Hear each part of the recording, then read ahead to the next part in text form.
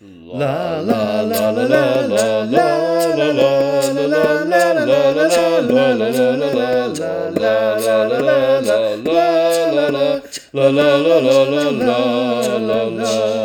Hello and welcome to Think About Eurovision, a Eurovision podcast with me, Chris, a Eurovision fanatic from the UK. And me, Kim, a Eurovision newbie from Canada. Today is another episode of the DNQ files, the Did Not Qualify files. Today we're going to be looking at a song that featured in the 2012 contest that sadly failed to make it through to the grand final. So today we're looking at a song that went out in the semi-finals. Sadly, this song actually came last in its semi-final. Oh no! So I'm going to be interested to see if you think it deserved that last place, or when we watch the final, if there were any songs that you think this should have taken the place of, or if it deserved to not make it through to the final. Okay, I will give you my thoughts. So what country is this, Chris? This was the Slovakian entry for 2012. Okay. I think with this, you're gonna learn another sort of one of the quirks of my taste in music. So is this one that you love or do not love? I love it. Okay. I'm a fan of this. But 2012 is a while back, and obviously I remember the grand final like yesterday, but I don't particularly remember the semi-finals. So when I was going back watching the 2012 contest, I watched both the semi-finals as well because my fiancée Sarah, she was out of the country when the 2012 Eurovision Song Contest happened. So we've both enjoyed watching this together. So we watched the semi-finals and the final. And because we've been a little bit of a downer lately in the DNQ file episodes, I wanted to find something that at least I loved. So, even if you hate it, we know that one of us is going to be positive and have something good to say.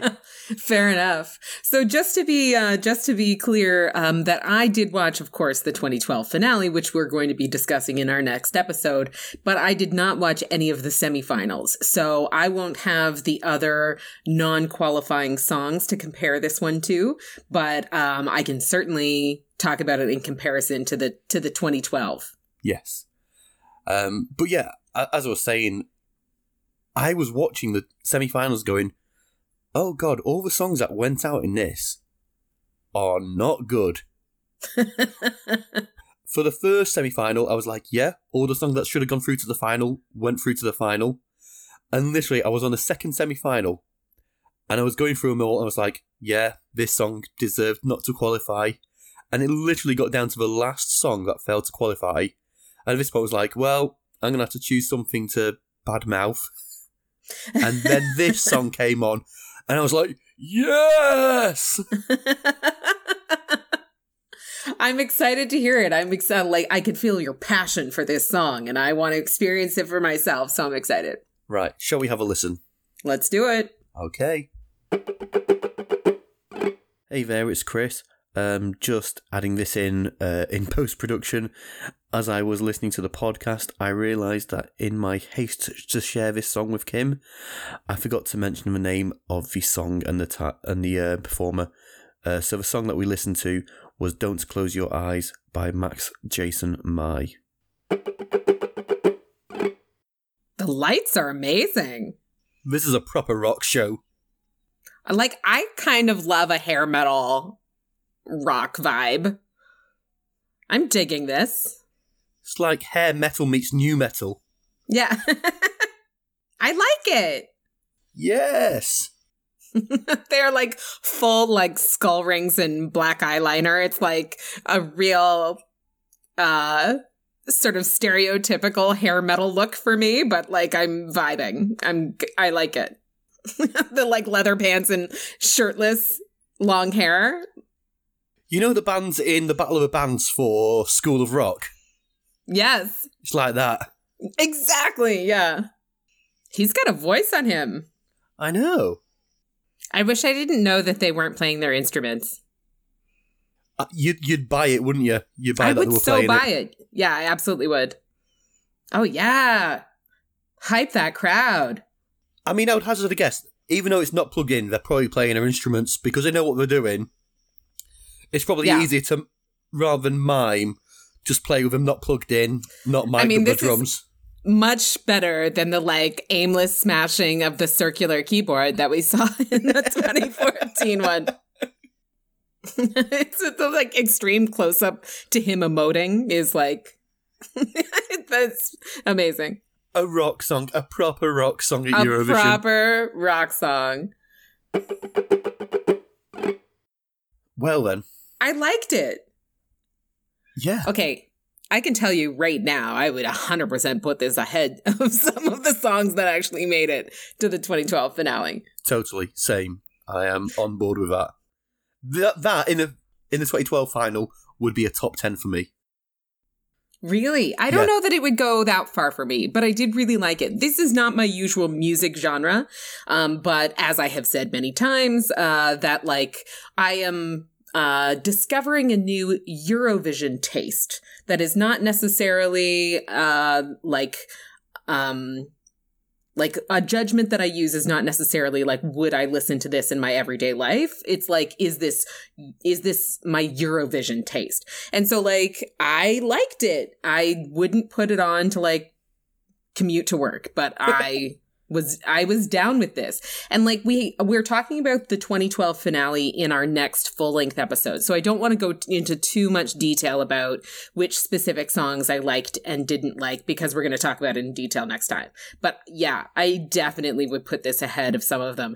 And I'm so sorry, Chris. I think that like an easy pickings for me is that if it was not automatically put in the finale, UK would have been out of there. Out of there. I'm so sorry. We'll have words next time we record. I mean, like, okay, if you are going to go into a passion defense of Engelbert Humperdinck's performance, then I am going to, I'm going to listen to your view, but like, not my favorite. I'm so sorry. But honestly, I mean, I'm so sad that came last, but there's some side of me that kind of understands it. Eurovision is geared up towards pop music as a whole. Yeah. There's been some outliers. There's going to see in the future that where rock bands that made it through to the final, but they are just that. They are outliers. I think that was maybe back in 2012 a little bit too heavy for the general viewership of Eurovision. Right. What were your thoughts? Yeah, I think that that's too bad, but I can see the point that you're making, even with the relatively few Eurovisions that I have watched. We talked a little bit, even with like the 1957 one, the 1988. I mean, they were quite sort of conservative / traditional and not necessarily in keeping with what was popular in radio play at the time. And so maybe to your point, this was just a little bit too heavy rock for the Eurovision sensibilities. But so Chris, I'm sorry if you have told me this already, but for the semifinals, is the judging purely based on the judging panels, or is there any kind of voting in of the general population? No, just like the final, it's a combination. In 2012, it was a combination of jury vote and televote. Okay. So I was thinking that maybe the judges like panel was sort of stacked more conservatively, but if there was a voting in component too, then, you know, maybe it just wasn't the Eurovision vibe and that people were going more pop, and definitely ballads. There's pop, it's pop heavy and ballad heavy. Yeah. But you're right, not a lot of hard rock I've seen so far. Just having a look at the lineups of both semi-finals, I think if this was in the first semi-final, it would have fared better, because the first semi-final had Finland and Iceland, who both have a good sort of history of really sort of heavy rock bands. Okay, and so the voting countries, so like, okay, so in the first semifinal, the only countries that vote are the countries that participated in that semifinal? And yes, and half of the Big Five and the host nation. The Big Five and the host nation both vote on one of the semifinals.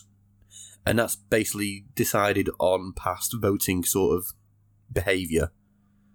Gotcha. So they'd separate. So if, let's say, the UK usually can't vote the semi-final where Ireland's competing, because we have a history of voting for them. So they try and break it up like that.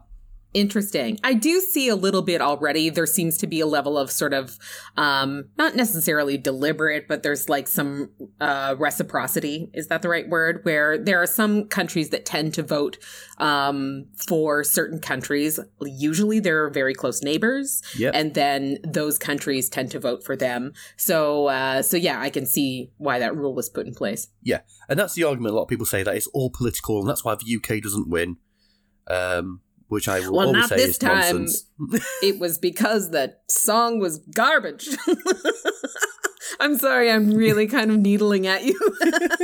And I won't make any more UK comments on this one until we get to the full-length episode.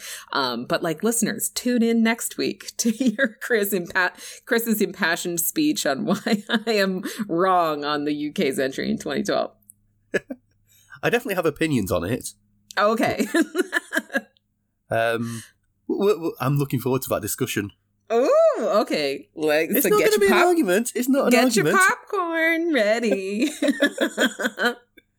But on this particular song, it sounds like we are in agreement. I might not have liked it quite as much as you. I wouldn't have put it in my top 10 for 2012, but I definitely would have seen it make the competition for sure. Yeah, I mean, I am into rock music. As I've said before, I like punk and ska, but you give me a good metal song, I'm going to dig it. Yeah. Yeah. And that was a good metal song. It was the right side of pop for me. Yeah, it was like, I really don't like metal songs that don't have like a real tune. It's just like a lot of screaming, you know? Yeah. But I like a good hair metal throwback for sure. My brother-in-law, actually, he loves hair metal and he follows The Darkness, the band The Darkness. He follows them around on tour whenever he can. He loves Ozzy. Are The Darkness still even going? Yes. He was devastated, actually. This year he was supposed to see The Darkness and Ozzy Osbourne. And of course, COVID hit and he couldn't go and see either of them. He was so crushed. But yes, The Darkness are still touring and he is still following them. Because the last I saw of Justin Hawkins, the singer from The Darkness, he was on the UK season of The Masked Singer. Was he really? Yeah, he was the chameleon on The Masked Singer. Oh my God, too funny. Yeah. That show, The Masked Singer in general is just like the most bonkers show. Do you have a Canadian version then? We don't. No. We watched the American version, as in many things in Canada. The stuff we watch is all the American stuff. It's the better version than the Canadian one. Yeah, we've been watching the American version, and some of them we've guessed. So we've guessed. Have you seen the second series? No. Okay, we've guessed some of them. And you guessed correctly? Yeah, some of them we were like straight away, like we know that voice. Oh, nice. Yeah, so trying not to give you spoilers, we guessed Ladybird, or Ladybug, as they call her. Okay. And we guessed Leopard. Oh. You can tell me. I won't watch it, probably. So, spoilers, if you're a follower of Masked Singer and you're not seeing all of Series 2, Ladybug, Kelly Osbourne. Oh, really? Yep. And Leopard, Seal. Huh. Okay, Yeah. well, those are like some like real names. Like I saw a little bit of the first season, and I mean the people in the masks were so obscure that like I never would have gotten them. But you did really well. Yeah. I find it so funny. Jenny McCarthy, though, one of the judges, she's especially bad for it. That she's like, Beyonce? Meghan Markle? I'm like, no, Meghan Markle's not going to be on The Masked Singer, Jenny McCarthy. Like, No. Meghan Markle probably can't because of her connections to the British royal family, and Beyonce has better things to be doing with her time. Exactly. I'm like, come on, like, you're being absurd. Those aren't real guesses. Like, What I did love is that Donny Osmond threw everyone off the scent on the first series in the US, because he was recording, and then that same night he was flying back in his private jet for his Las Vegas show, so nobody realised it was him. Because they were like, well, he's in Vegas at the same time. It can't be him. Oh, Donny Osmond with a trick. Like trickery with your private jet. Exactly. All you need is a private jet and you'll pull the wool over their eyes. But yeah, it's a great bit of TV. It's complete trash. But it's good trash. And I have been hearing a lot about it, actually, as like the perfect COVID show to resume filming because everyone's in masks anyway. Oh, anyway. Well, I liked this DNQ file. I'm excited to delve deeper into some of the 2012 discussions that we've started here.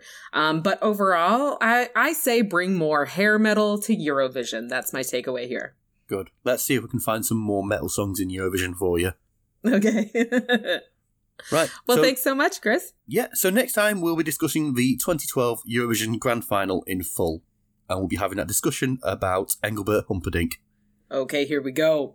Thanks so much for listening, guys. Bye. Bye. La la la la la la la la